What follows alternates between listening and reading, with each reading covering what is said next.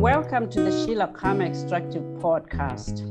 We continue our discussion on the subject of fiscal policies in extractive industries. My guest today is Perrine Toledano. Perrine heads the mining and energy team of the Columbia Center on Sustainable Investment at Columbia University. Among others, she leads research, training, and advisory projects on the impact of the energy transition on extractive industry investments. Perrine also leads work on governance of extractive industries, including on fiscal regimes and climate change. Perrine and I have known each other for the last 10 years, though we haven't spoken. So Perrine, welcome to the Sheila Khama Extractive Podcast. It's very nice to finally catch up with you. Thanks a lot, Sheila. Very pleased to be here with you. So Perrine, can you tell me why are fiscal policies important to the extractive sector? Yeah, this is a good question. Basically, the extractive sector functions differently from another sector. The project economics is particular. And for this reason, it calls on a fiscal regime that is specific to the extractive sector. For instance, there is a relatively long period without revenues and only costs. There are many externalities to be internalized with tax.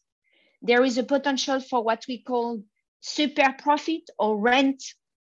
So all in all, I would say that the design of the fiscal regime will determine whether the extractive sector will be attractive to the investors and at the same time, whether it will bring the much needed domestic revenues to the states and or the communities. Right. So in other words, the fiscal policies don't just matter to the host countries, they also matter to the investors. This is exactly right. So really, you could then say that an ideal fiscal policy must take regard of the interests of the country as well as the interests of the investors. Otherwise, in the end, they don't serve any purpose. Yes, exactly. And this is actually possible to meet the goals and objectives of both stakeholders. It doesn't need to be a zero-sum game. And at the same time, it will guarantee the stability of the deal without tools that are problematic, like a stabilization clause or an arbitration clause, and things that you would want to avoid as a government. So let's then look at it from a different perspective. Extractive resources are finite. And so when one thinks of developing these resources, one thinks of the importance of sustainable development. What then is the link between fiscal policy and the goal of achieving sustainable development of the resources? Yes, I think there are a few links, but what I see as being primordial to understand is that in many resource-rich countries, the extractive sector is the mainstay of the economy. So for that reason, this is fundamental for the country to be able to raise the adequate amount of tax from the extractive project in order to be able to fund sustainable development priorities, such as education, health, and infrastructure, basically turning this finite resource into long-term assets. And very often in resource-rich developing countries, this link is being lost. There is a focus on tax collection that is not always successful, but this is another story. The link is not being created enough with revenue, investment, and spending into the development priorities in the country. Mm-hmm. So put another way, when governments think of fiscal policies, when governments think of why they are developing the resource, the goal must be to turn this finite resource into something that is more longer term with potential capacity to regenerate income, as opposed to the typical focus on mere short-term gain. Is that what you're saying? Yes, this is exactly right. And there are systems to put in place to make it work. Long-term planning, medium-term expenditure framework, the capacity to earmark resource revenues to development priorities. There are many public financial management tools that could be developed in order to ensure that finite resources are transformed into long-term assets. So many people always speak about resource-rich countries in emerging markets as lacking capacity.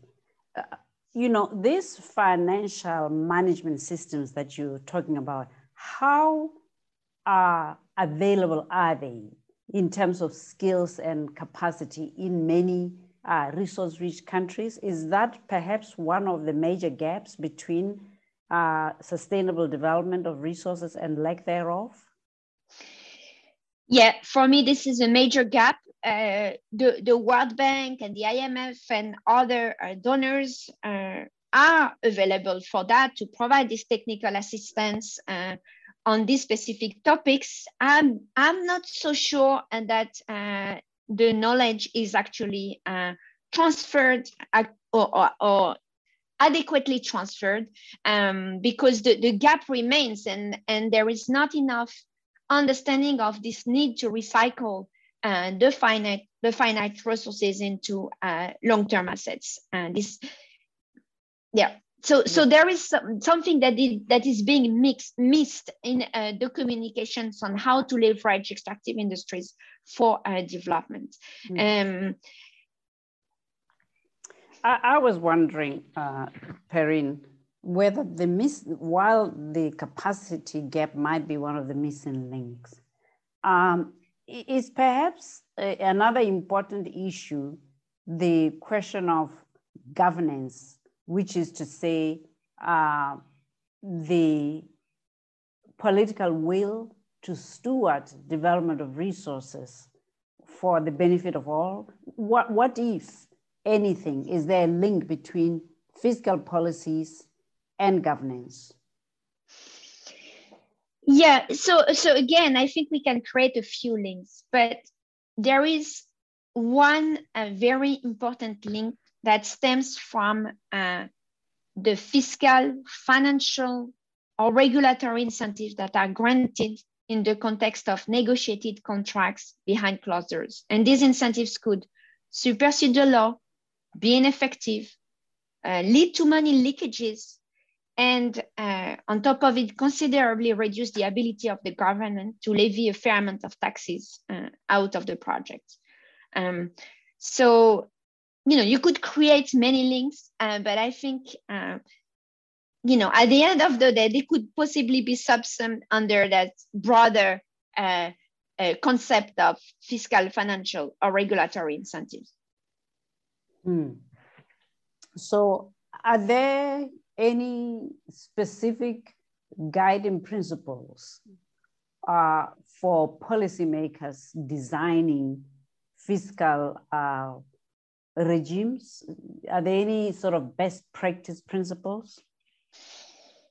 I think they are at a high level, and I'm saying high level because fiscal regimes need to fit country circumstances, such as the quality of the geology and also the government policy objectives. And so to go back to this high level, usually we said that the fiscal design should be relatively simple, meaning avoiding the multiplication of taxes or incentives that are not effective.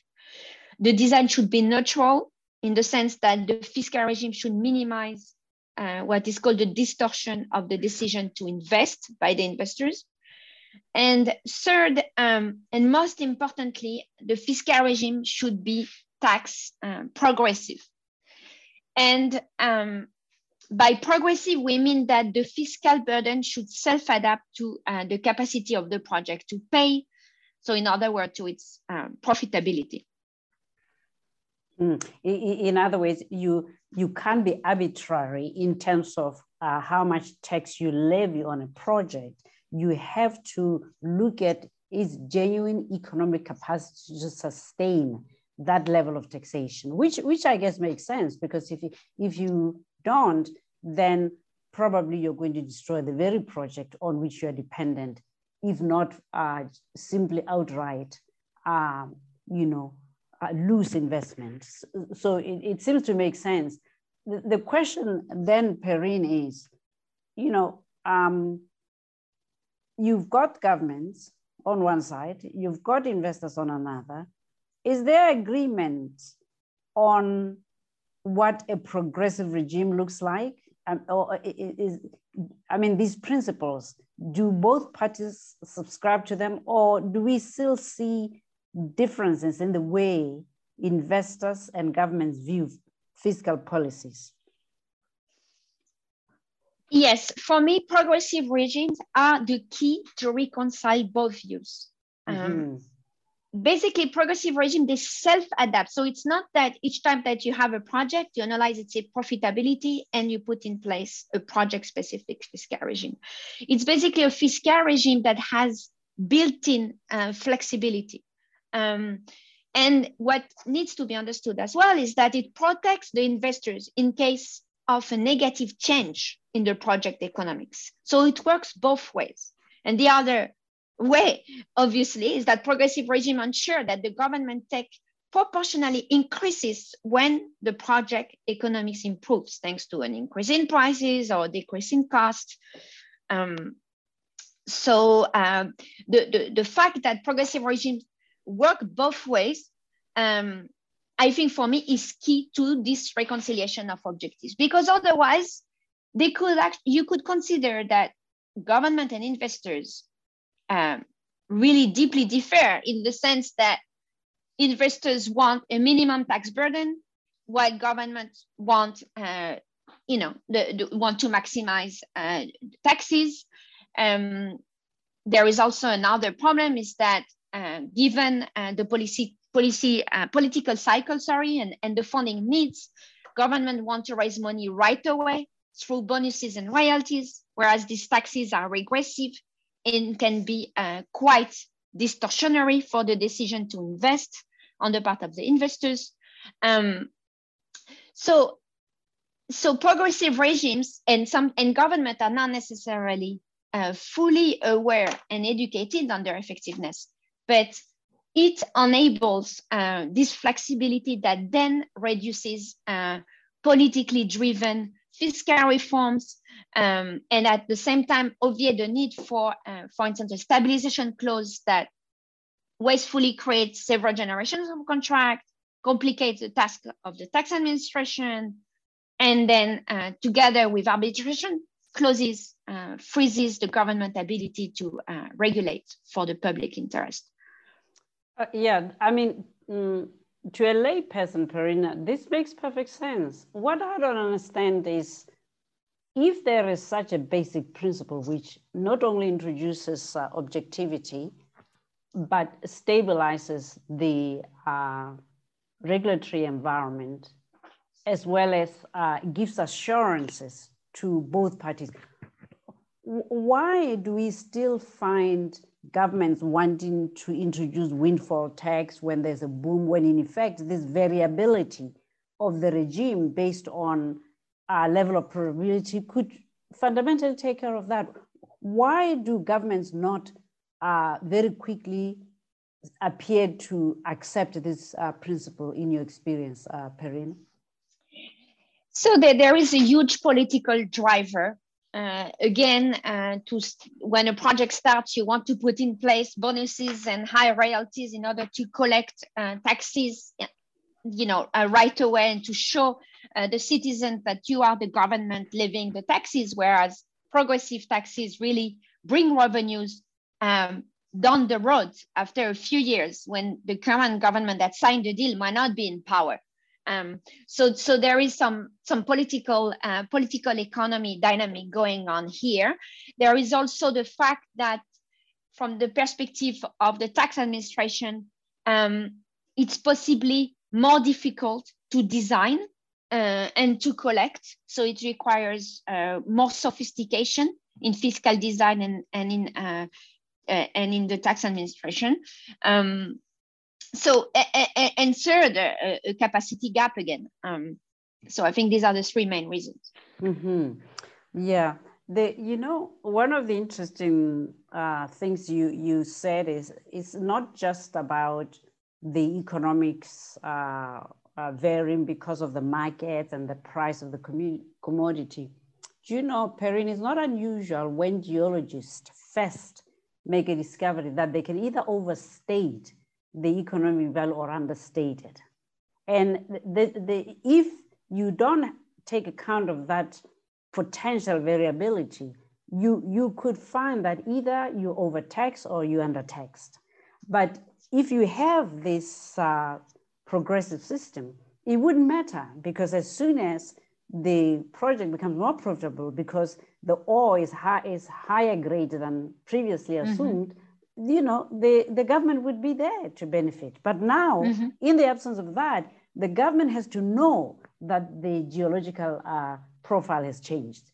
That means somebody must be willing to voluntarily inform, or for that matter, a government has the capacity to themselves audit the deposit, which isn't always the case. So I think you are right that the political expediency, unfortunately, not only creates an unnecessary complexity, but actually it could end up compromising the government's own goal in the long run, which I think it's a pity. Okay, so Perrine, we've spoken about the importance of fiscal policies. We've spoken about trends. We've spoken about what is best practice. But I wanted to find out from you, do you see any emerging trends based on geographic regions? Say, for instance, is Sub-Sahara showing the same tendencies as Latin America, and is Latin America showing the same tendencies as Southeast Asia when it comes to designing and implementing of fiscal policies?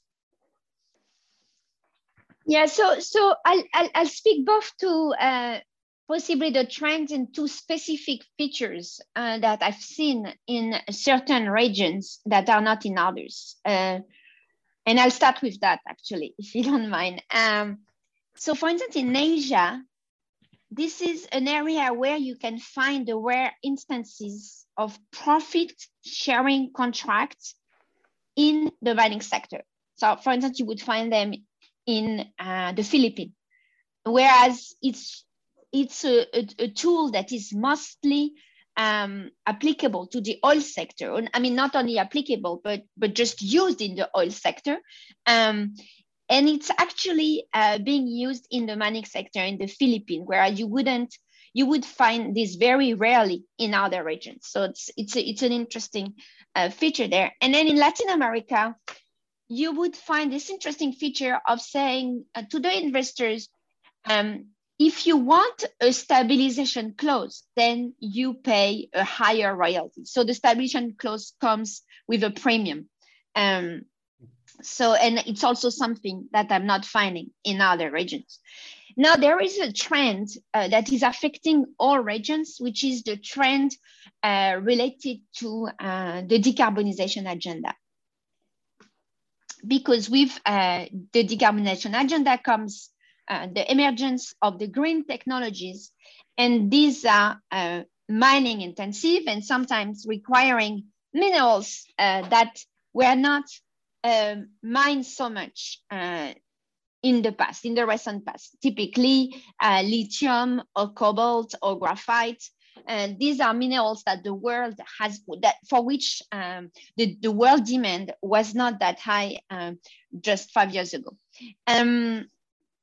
And worldwide, the demand forecasts have prompted these governments to realize that these are strategic minerals. They even reclassify them as strategic minerals.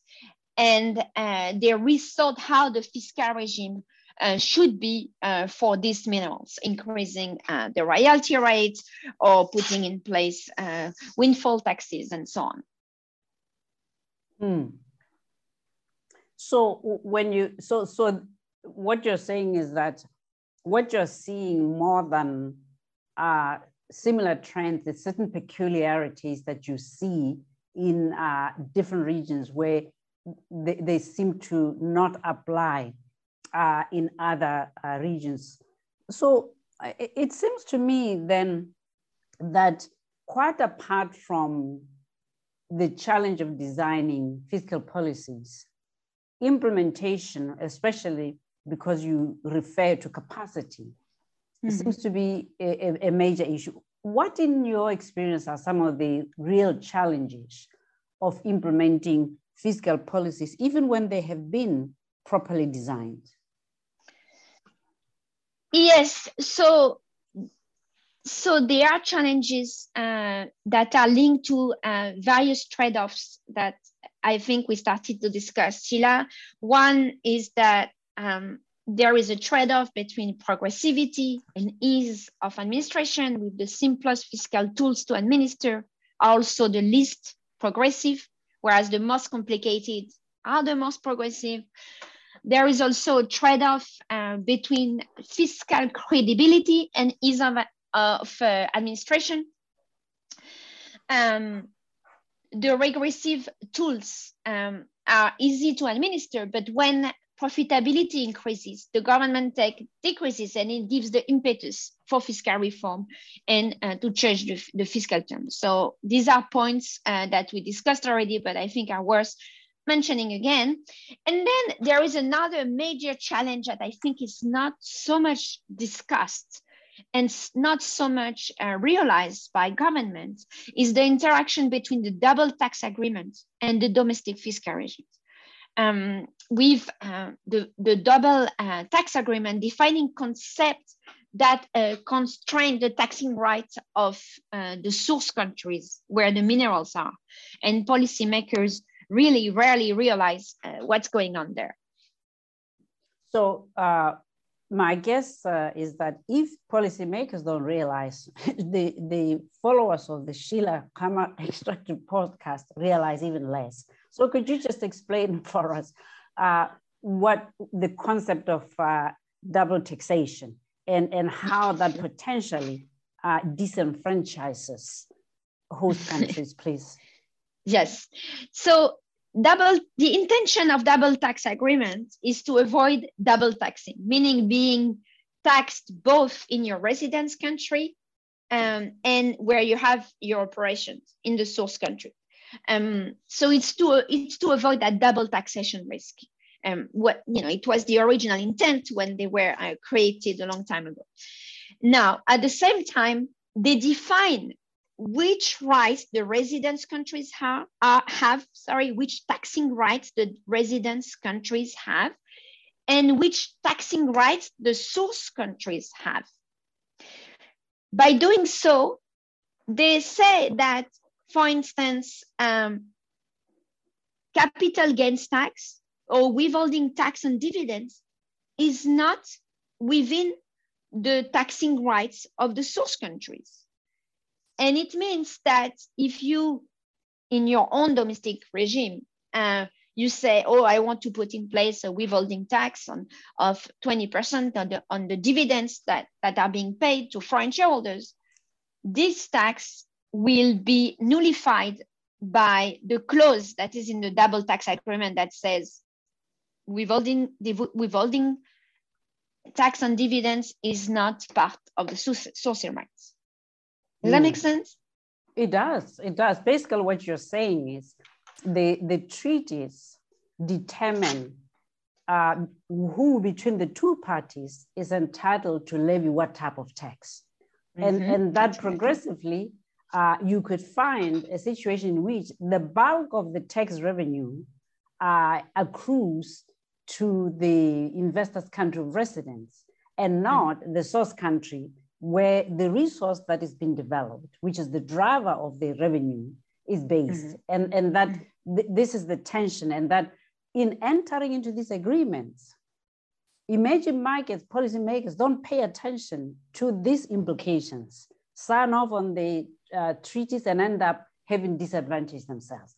That is sort of what you're saying, right? This is exactly right. My God. So it really does mean that a huge part of designing policies is also understanding what international treaties you've signed on to with respect to tax treaties, with respect to arbitration treaties, with respect to all elements that, though not spelled out in a development agreement, will come to pass once you implement it, right? Yes, exactly. And the thing is that this kind of treaties, I mean, for instance, if you think about a bilateral investment treaty that leads to all these disputes in arbitration courts, they are being signed by foreign affairs ministries, sorry. Whereas the contracts will be signed by mining ministers. So this disconnect between the type of ministries that is in charge and responsible for signing the agreement leads to total miscommunication and miscoordination that at the end of the day undermines the sound domestic ability to regulate in favor of the public interest. But it also speaks to, because to be fair, developing countries are not the only ones with resource ministries and foreign affairs ministries and finance, etc. So it must speak to minimally a lack of coordination, because if you think about it, every government has its own legal firm, the Attorney General's office. And so presumably if these agreements are checked properly to ensure that they don't conflict with existing ones, the same way you would do when you design a law, you would sweep your entire pieces of legislation to see that the new law does not contradict. I mean, it's a lot of work. I don't want to belittle it, but it's doable, surely, Perrine. Yeah, it is completely doable, of course. And also if the government has overall policy objectives, this objective will guide what each minister signs. Exactly right. In other words, you know, it's not up to each minister what direction the country is taking. If the development direction is already determined, that de facto becomes your point of reference on everything you do. And when you evaluate these policy options, you will say, but do they serve the ultimate goal? And in this case, if sustainable development is the ultimate goal, then we would all go towards that. So my sense is that the lack of coordination is a key problem, but also the very thing you mentioned earlier, which is the tendency towards political expediency and to focus on political benefits rather than sovereign benefits. My sense is that it is this tension that creates a problem more than capacity. And here's why. So I look at myself and I look at you and I'm thinking, it can't take 2 generations to produce 10 fiscal policy experts in any country. It can't. So my sense is that you've got the people, but perhaps not the discipline and the political will. But I mean, that's a matter for another time. Here and now, at least you have added, I think, an important level of clarity in terms of some of the constraints. You mentioned the whole process of decarbonization earlier, and I wanted to just, if I may, follow up on that to say, what, if any, are other likely impacts of decarbonization on fiscal policies in extractives? And I wonder whether you think there's a difference in the way that decarbonization might affect fiscal policies in minerals and fiscal policies in petroleum.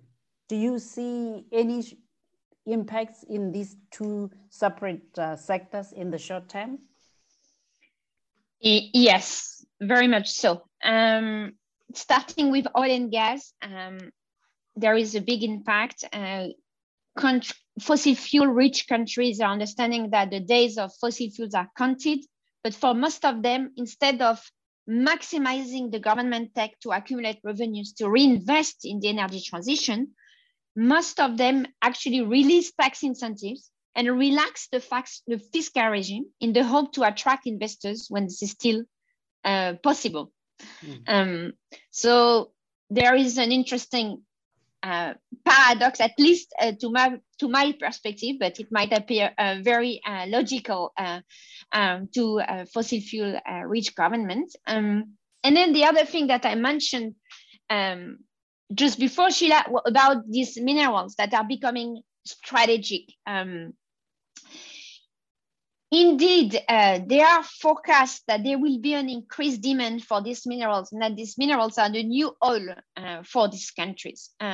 So they started plans, or they already acted on increasing royalties and taxes and building budget forecasts that are very optimistic. The only problem is that the technologies haven't rendered their verdict yet. There is constant R&D effort to improve the efficiency and durability of green technologies, such as, for instance, batteries. So we don't know exactly what mineral mix will be really on demand. So now we're talking about lithium and cobalt, but there is a lot of effort going on into possibly minimizing cobalt, or moving into another type of battery that is not at all requiring lithium. So for these countries, this is becoming incredibly difficult in terms of long-term planning. It's maybe in 5 years we'll know more, but as of today, it's very hard to figure out what if a mineral will be still on demand as much as today, 5 years down the road, 10 years down the road. And when you think that a mine takes a lot of time to develop, that's a problem. So what you're saying is that some in the petroleum sector are essentially trying to attract investment while they can by providing, perhaps more than expectedly friendly regimes.